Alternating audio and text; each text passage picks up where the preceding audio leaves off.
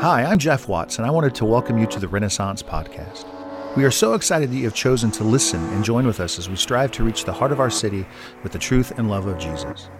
And we know that God is doing amazing things in our community, and I am blown away at how many people have told me that Renaissance has provided a place for them to rediscover Jesus. It's given them a caring church family to be a part of, and has helped to transform their lives.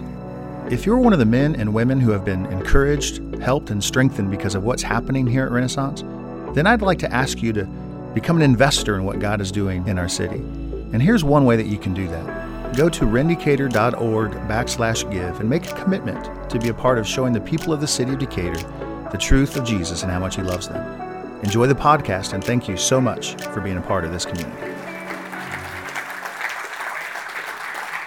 Well, welcome to Renaissance. My name is Jeff, and I am one of the leaders here. And I want to welcome you to our third week of a 4-week Christmas series that we've just titled, What's This World Coming To?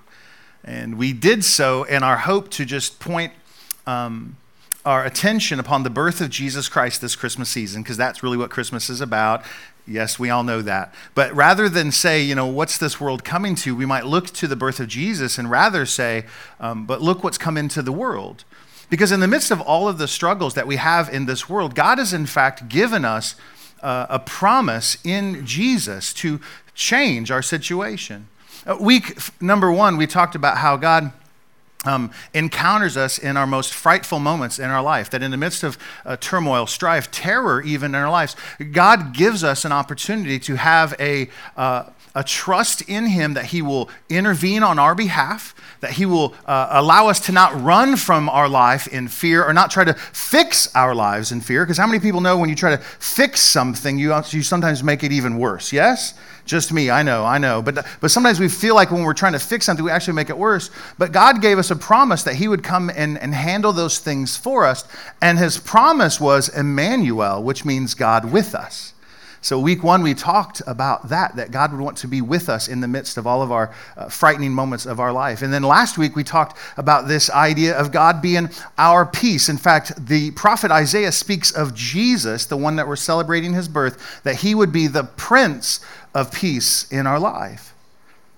And we talked candidly last week that sometimes we don't have peace in our lives is because we're looking for the wrong peace. We're looking for a peace that's defined by the world, not the peace that is defined by Scripture, that invokes not so much the release of external circumstances of pain and punishment and persecution and all of those things, but the peace of God is actually seated inside of us. It's an internal thing, truly by the Spirit of God Himself that Jesus gives to us. So we have a peace in this Christmas season, even when our circumstances don't seem to show a lot of peace. Everybody done with their Christmas decorating yet? Is there anyone left besides me? That's a thing. I'm still waiting to get my Christmas decorations up. Do not judge me. I'm busy. I'm just saying. Right? So I feel a little stressed out by all of that. So I just pause to consider not what's this world coming to? Why can't I get my Christmas decorations up? But I just pause to go, man, Jesus has come into this world. Let's just pause and think about that. So I want to continue our Christmas series this week and pick up in Luke's Gospel, chapter 2. This is after Jesus had been born. So there's that moment where He's in the manger, right, that whole thing. And then there's an exchange that takes place, a story that I want to jump into and lead us to this third thing that I think God would want us to understand. So let's pick up in Luke chapter 2. Starting in verse 8, if you don't have a Bible with you, there's a hardback black Bible underneath the seat around you. And in that Bible, you can turn to page, I think it's 857. Otherwise, we'll put the words on the screen and you can follow along there. Luke chapter 2, starting in verse 8. And it says, in the same region, so the same region where Jesus was born, right? There were shepherds out in the field keeping watch over their flock by night. And an angel of the Lord appeared to them, and the glory of the Lord shone around them, and they were filled with great fear. And the angel said to them, well, fear not, for behold, I bring you good news of great joy that will be for all the people. Verse 11, for unto you is born this day in the city of David a Savior, who is Christ the Lord. And this will be a sign for you.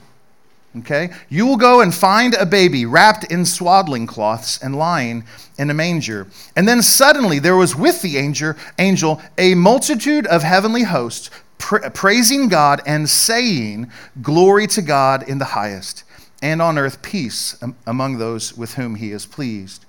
And when the angels went away from them, the shepherds, back into heaven, the shepherds said to one another, "Well, let's go over to Bethlehem and see this thing that had happened, which the Lord had made known to us." And so they went with haste and found Mary and Joseph and the baby lying in a manger. And when they saw it, they made known the saying that had been told them concerning this child. And all who heard it wondered at what the shepherds had told them. But Mary treasured up all of these things, pondering them in her heart. The shepherds then returned, glorifying and praising God for all that they had heard and seen, as it had been told to them. And at the end of 8 days, when he was circumcised, speaking of the baby, he was called Jesus, the name given by the angel before he was conceived in the womb. So I want to pray for us, and I want to put a little tension onto that phrase that the angel brings before the shepherds that says, I bring you good news of great joy. Great joy might be the thing that we could look at this Christmas season, right? Look what's come into the world. I'm going to tell you right now, great joy has come. So let's pray. Father, thank you for our time together. Thank you for your son, Jesus, that he was actually born in Bethlehem and placed in a manger, and that you declared this before heaven itself and on the earth through the angels. And we thank you for that. We too read this story in Luke, and we are moved by great joy for the reality that Jesus has come to us. Jesus, thank you that you would give us your Holy Spirit to be with us and to help us. And we ask this Holy Spirit, please come. Open our hearts, open our eyes, open our ears, that we may receive everything that you have for us. We thank you, God, and everything you've done. In Jesus' name we pray. Amen. Amen. This phrase, I bring you good news of great joy. The phrase good news is where we get the idea or the word gospel. Has anyone ever heard of the gospel of Jesus? And sometimes we'll use the gospel of Jesus or the good news of Jesus sort of interchangeably. It's kind of the same thing. We talk about the gospel of Jesus or the good news of Jesus, and this angel comes to the shepherd and says, I bring this message, this good news, this gospel of Jesus to you. Now, in the church, we call the bringing of good news or the gospeling. This sounds real churchy, so forgive me for that. But we call that the bringing of that good news of Jesus evangelizing. When we talk about going into other parts of the world and telling people about the truth and the love of Jesus, that's evangelism, so to speak. And I find this interesting, that this is the very first time that the gospel, the good news of Jesus, has been preached on the earth. From back in the day, the prophets promised one day a Savior would come. One day a Messiah would come and mediate peace between God and his people. God himself promised it in Genesis chapter 3. But Jesus has now been born, and the very first preach on the earth is by an angel to a group of shepherds. This gospel message is a message that we repeat ad nauseum, if that's even the right way to say that. But we continue to preach the message of Jesus to everyone.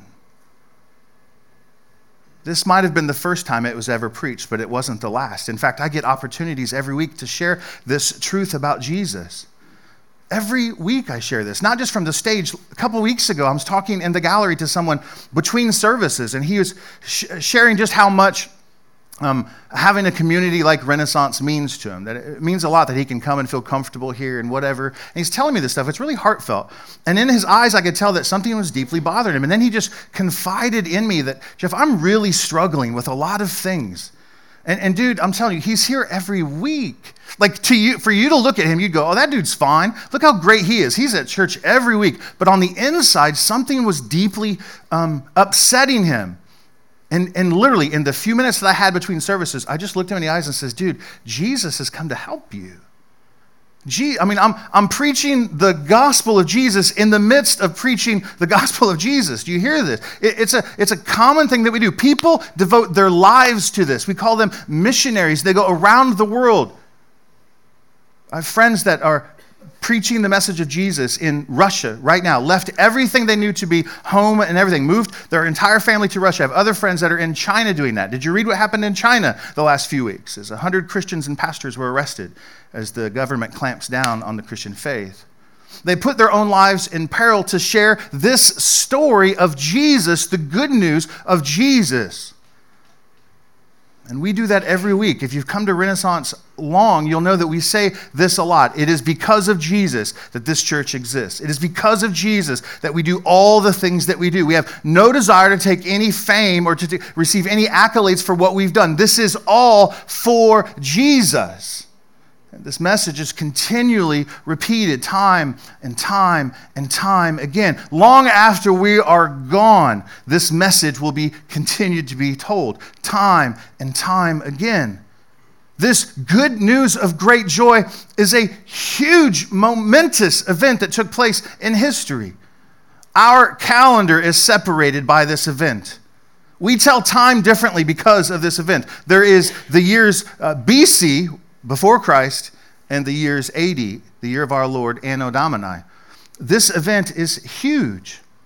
This person who was born, this Jesus, more books have been written about him than any other person in history. More songs written about him and sung to him than any other person in history. Jesus is a big deal, yes?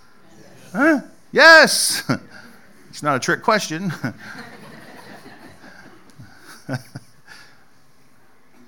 And an angel comes to some shepherds and declares this before them. I have brought you good news of great joy, and begins to preach this Jesus to them.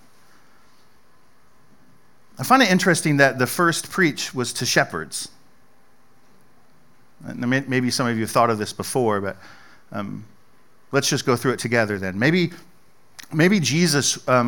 The heralding of his birth should have went to the temple first, where the religious elite were, right? Where the priests and all of those who practiced the ceremony of godly worship, etc., where the temple is and where the sacrifices take place and where the priests live and operate. You think that the heralding of Jesus' birth would have taken place first at the temple where the religious leaders were, but it didn't happen there. Strange. And it didn't happen in the palace where the kings rule and the authorities rule, the people who govern the nations rule. It didn't happen there. It happened in this nondescript hillside to some nondescript people that we know to be shepherds. Just so you know, shepherds aren't like the shepherds back in the day in the Old Testament, the days of the patriarchs, where fathers would be shepherds and their sons would become shepherds and their sons would become shepherds, and it was sort of a noble profession. By the time Jesus is born, shepherds are truly looked down upon. I don't know if they've sort of I didn't plan on saying this, but let me just say it because it popped in my head. So if you remember, there was a time when God's people were enslaved in Egypt. Do you remember what we learned about how the Egyptians viewed the Israelites? They viewed them as shepherds and they despised them. It's almost as if the Israelites have taken on the ways of the Egyptians, those who follow pagan gods, and now are despising shepherds who God really called them to be like. These shepherds are outcasts in society. They're unshaven for sure. Amen to the beard. Let's go. They are probably smelly from sleeping in the places where the sheep and the goats are. They don't take a break for the religious ceremony that everybody else does. They probably don't have Sabbath often. They're not allowed to testify in a court of law because they're untrustworthy. Rabbinical law forbid anyone to buy sheepskins or milk from shepherds because you would just assume that it had been stolen from someone else. Shepherds were, they're the people you don't want showing up for your Christmas party, I'm just saying. And after Jesus was born, heaven opened and an angel came to earth and preached the first message of salvation to shepherds. This strikes me as unique. And there's this principle that we use in Bible study It's called the principle of first mention. It just means this, that oftentimes when God reveals something to us, when he reveals it to us for the first time, we might pay special attention to that because God is truly saying something there. We don't go overboard in this, but we do give it some weight. So when we read in Luke's gospel here that the first preach of the gospel was given to shepherds, to the outcasts, that means something to me. It means something. It doesn't mean that he doesn't care about those in the temple. It doesn't mean that he doesn't care about those in the palace, but it does mean this, that the invitation to know Jesus, to experience Jesus, to understand Jesus is given to all of those, even, yes, those of us who have been outcast by other people, who've been considered unworthy of said gospeling, who've been considered to be unworthy of even affection and care from some of the people around us. The message of Jesus is for those people. So these shepherds hear this message.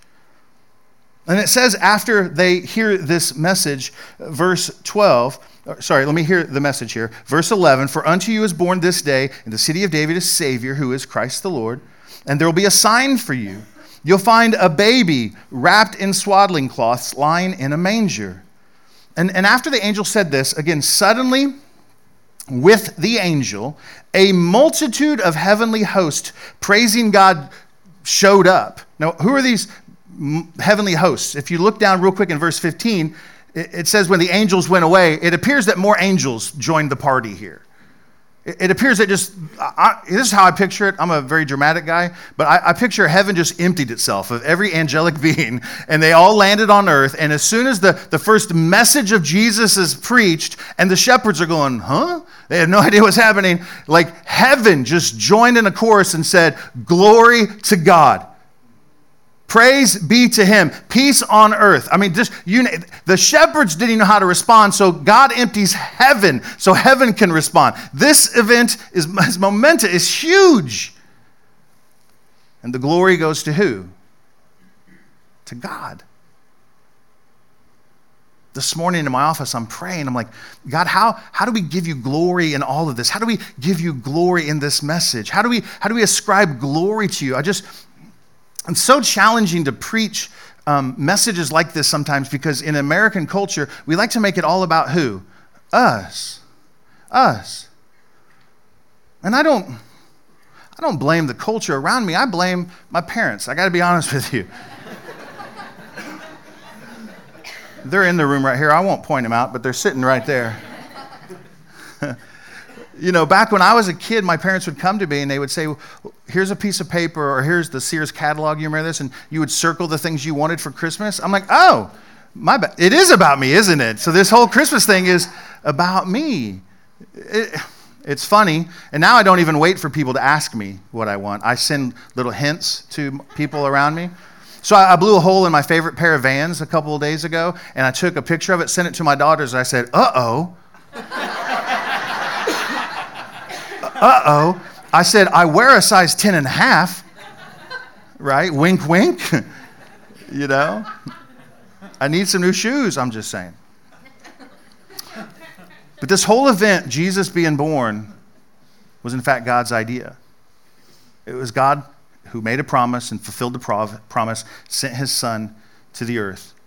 A Savior, Christ, the Messiah, the one called to redeem his people back to himself. I mean, this is God's plan. This is what God is doing. All glory goes to him. And yes, it's easy to sort of be self-focused this season, what gifts we might get and what people might come to our house and this and that. But if we could just consider that all the glory should return to God in this. The angels had no trouble doing that. I think you and I struggle with that sometimes. This morning I'm praying, God, strip every desire for any selfish thing that I want. Take it away from me. I have no desire for anything but to glorify you. And if I say those words and they're not true to my lips, if they're not true, because you know all things, God, if they're not true, then fix it in me.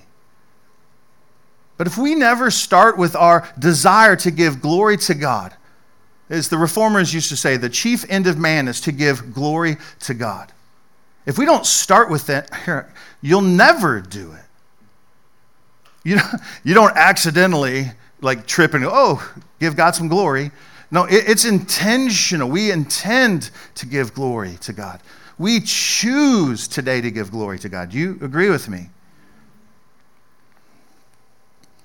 Glory to God in the highest. And when the angels, verse 15, went away from them back into heaven, the shepherds said to one another, let's go to Bethlehem and see this thing that had happened, which the Lord has made known to us. Again, angels are just messengers from God. God is telling them a story through the angel, and they said, let's go check this thing out. Verse 16, and they went with haste, which doesn't necessarily speak to the speed by which they went, but about the immediacy that they went.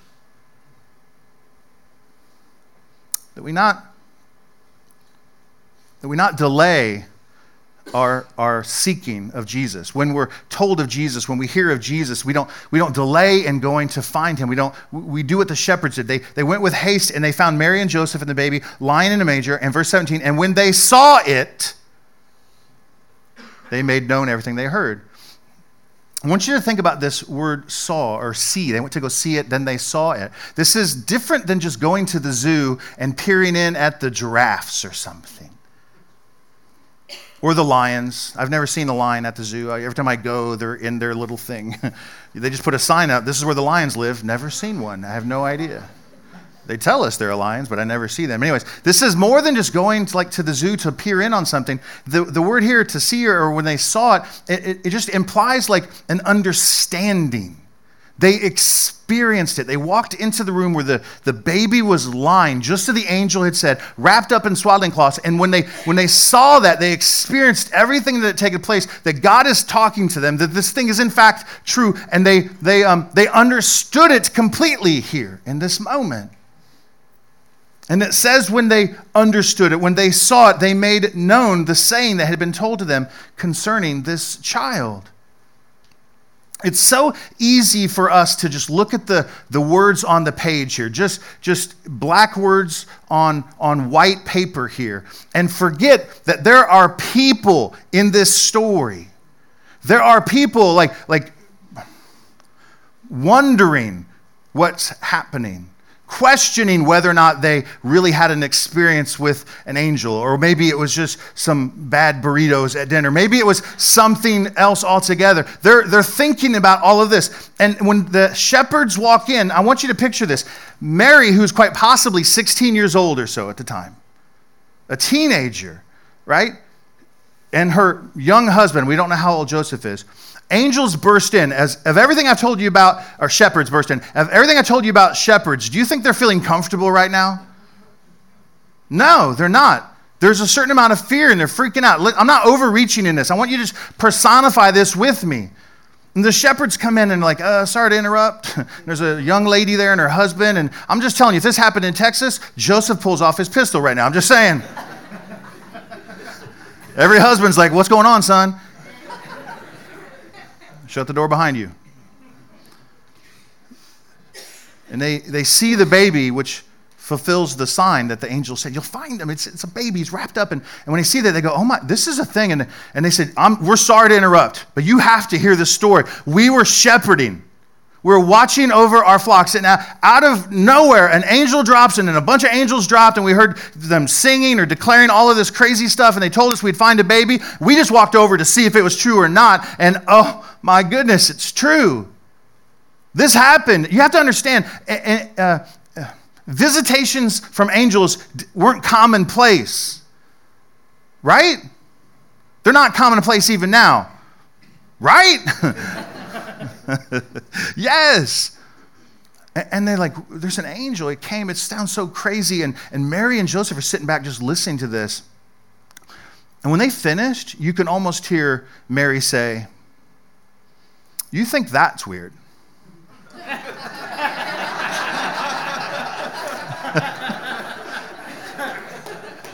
I'm a virgin.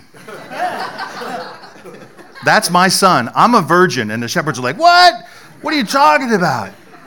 You think that's crazy? Shepherds or angels come to you in the middle of the night? An angel came to me not many months ago, 9 to be exact, and said, you're going to give birth to a son, and you're going to call his name Jesus. And I said to the angel, I'm a virgin, how can this be? And the angel just told me, I just trusted in God, and this has come to be.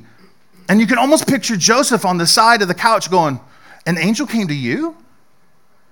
Because an angel came to me. See, not many months ago, Mary, after I found out you were pregnant, I had decided in my heart to divorce you quietly. I didn't want to shame you, but this was not a good thing. My betrothed one was pregnant, and we have not consummated our marriage. So that says something about you, if you know what I'm saying. And I didn't want to be a part of that. So I'd set it in my heart to divorce you, just quietly, and push you aside. But an angel came to me and said that the baby that's inside of Mary, your betrothed, is from God, and she's going to give birth to a son, calls it, and says she will name him Jesus.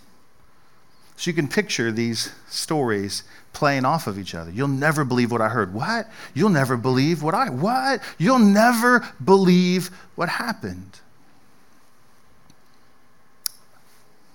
I find that to be an encouraging example of what faith-filled living looks like in community. I think it's easy for all of us to have some crazy idea of what God is saying to us, or some crazy idea of maybe what God is doing in our lives, right? And we don't really know that to be true. But I'm telling you, when I get with other people and I hear some of the stories of how God has led them and guided them and used them, etc., when we come together, I find encouragement in that. Had the shepherds never left the hillside to go see what the angels had spoke of, I don't know if what they did next would have happened. It says that they returned back to where they were, praising God. Again, shepherds not known for their praising of God. They went back praising God for what he had done to them, or for them. When they tell the story to Mary and Joseph, verse 17, it says that when they had made known the saying that had been told them concerning the child, go back with me to verse 11 real quick. And this is what the angel told them about their son. For unto you is born this day in the city of David, a Savior, who is Christ the Lord. That Luke actually records that the angel does not call Jesus by his name Jesus. In fact, he's not even named Jesus till 8 days later when he's circumcised. Here, the angel, the messenger of God, speaks of Jesus as what? In a title, a name truly, but it's a title. He's a Savior. In this city, this night, a Savior has been born. The message preached all throughout the world is that Jesus is our Savior. But the question is, saved from what or for what? What is exactly happening here? This is where a little backstory is necessary whenever we try to share Jesus with friends of ours. Because Jesus did not come to just make their lives better. Stop saying that. I've said it too. But it's not always true. Jesus comes to save us, not to make our lives better. Can your lives be better? Yes. Was it better for the disciples? Just ask yourself. How to end for Peter? How to end for Luke? How to end for all these other people? How to end for them? It cost them their lives many times. So for us to go say, Jesus, man, your life's a mess. You know what you need? You need some Jesus. And we throw like croutons on their life salad called Jesus that somehow makes it better. But that's not what this is. Jesus is in fact a Savior. A Savior. See, there's a God who created everything, and he created us. And it was all good and it was perfect. But at some moment, mankind, Adam and Eve, we read about this in Genesis chapter 3, decided to rebel against God, and sin entered the world. And because of sin, now God has been separated from his people. And now God, in his perfectness, his holiness, and his justiceness, is that a word? His justice, when he looks at sinful people, we understand that we are born into iniquity, or born into the reality that we're objects of God's wrath, that you and I will all eventually be punished for our sin. That's real popular these days, isn't it? Merry Christmas. For unto you is born this day in the city of David, what? A Savior, A Savior. He has come to save us from the wrath of God that is to come. And he does so by giving his life for us, which I know this is not this story. That's the Easter message. I get that. But had he not been born, he could not give his life for us. Jesus dies on a cross, taking the punishment of God on himself so that you and I could be spared. So Jesus saves us and justifies us back to God. So now our relationship with God can be secure. By faith in believing that story, we are justified to God. So we are justified and saved that way. But God also uses Jesus to save us into the future by sanctifying us. And this is heavy church stuff. But if I can unpack this will be helpful. He doesn't just come to rescue you from the wrath that is to come. He comes to rescue you from yourself. What's this world coming to? How on earth can I get anything to change? I'm telling you, man, we look to Christmas and we see Jesus, the Savior born, and we recognize that he has given us an opportunity to overcome sin in the future. So for those of us who seem to be on the lather, rinse, repeat cycle of the sin in our life, the same thing over and over again. I mean, who would be honest to admit before God and all these witnesses that you don't live the life that you want to live? For the three of us in the room.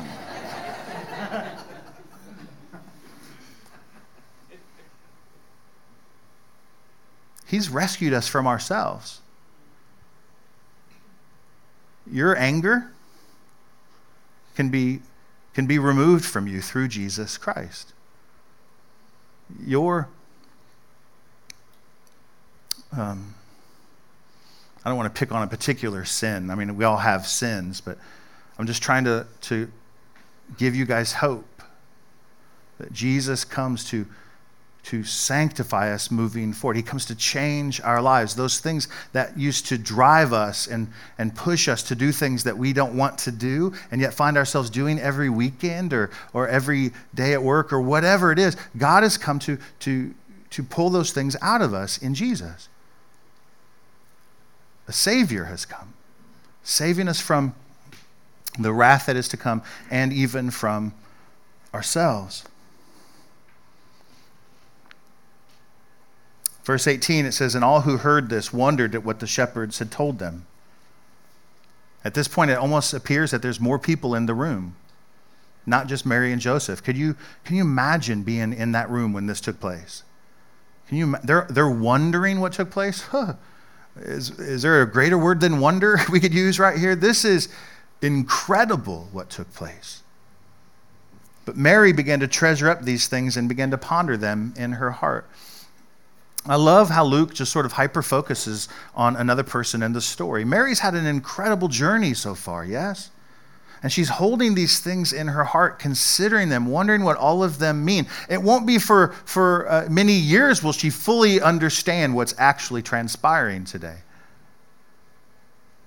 In fact, I think the Bible tells us that at one point, sounds insane to consider, but Mary was visited by an angel who said, you'll get pregnant, you'll give birth to a son. She's a virgin. This is a crazy thing. It actually happens. She's visited by shepherds who had an angelic vision. Her husband has had an angel visit him. And at some point, she forgets that Jesus is the Messiah. She thought he was crazy at one point.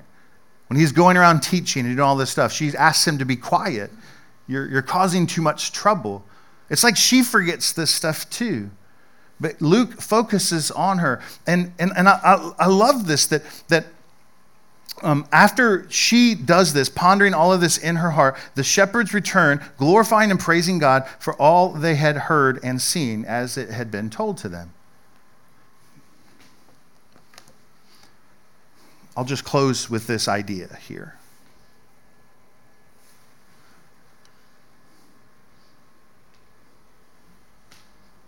If we could, I don't know what this looks like, in the busyness of the Christmas season and all of this stuff, I mean, gosh, there's people out there who still haven't decorated for Christmas yet. Can you believe that?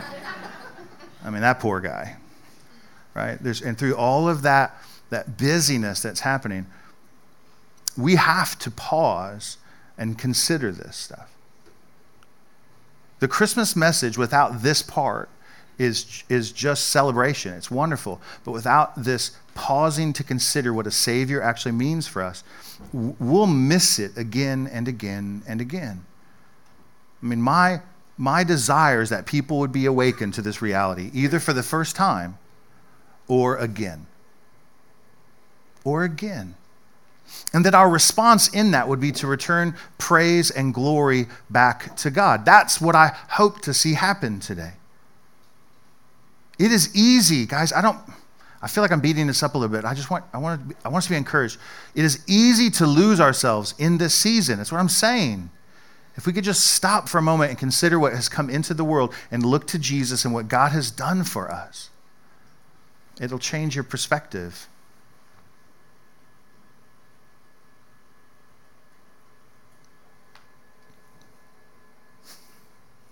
Amen. Let's pray. God, I thank you. I thank you for Jesus. I thank you for the story. I thank you for angels emptying heaven, coming to earth and preaching the message of salvation through Jesus. I thank you that the story is recorded for us in the Bible for us to ponder and to consider every year at this time.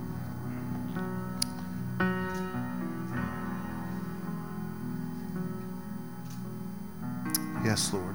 God, we thank you for our time together. We thank you that we are people truly fallen from grace, but you have come in and swept us up and saved us. And we thank you for that, God. I just want to just pause and to give praise to you for what you've done in my life and in the life of my family and what you do in the lives of the people here, Lord. I thank you for that. Jesus, can you just hear our adoration and worship towards you? I pray you lean in from your heavenly throne and listen to us. Return praise to you today, God. God, I thank you for everything that you do. Thank you for a voice to cry out in gratitude. Thank you for a heart that can meditate and ponder these things. Thank you for a mind that can wrestle with some of these thoughts, Lord. Thank you for everything that you've done for us. God, I pray you be with us the rest of our day and that you help us to stay focused upon your Son, Jesus, this Christmas season. And it's in his name we pray. Amen. Thank you so much for listening to this podcast. Together we can reach the heart of Decatur. And if you'd like to be a part of that, go to rendecatur.org/give and make a commitment to be a part of showing the people of the city of Decatur the truth of Jesus and how much he loves them.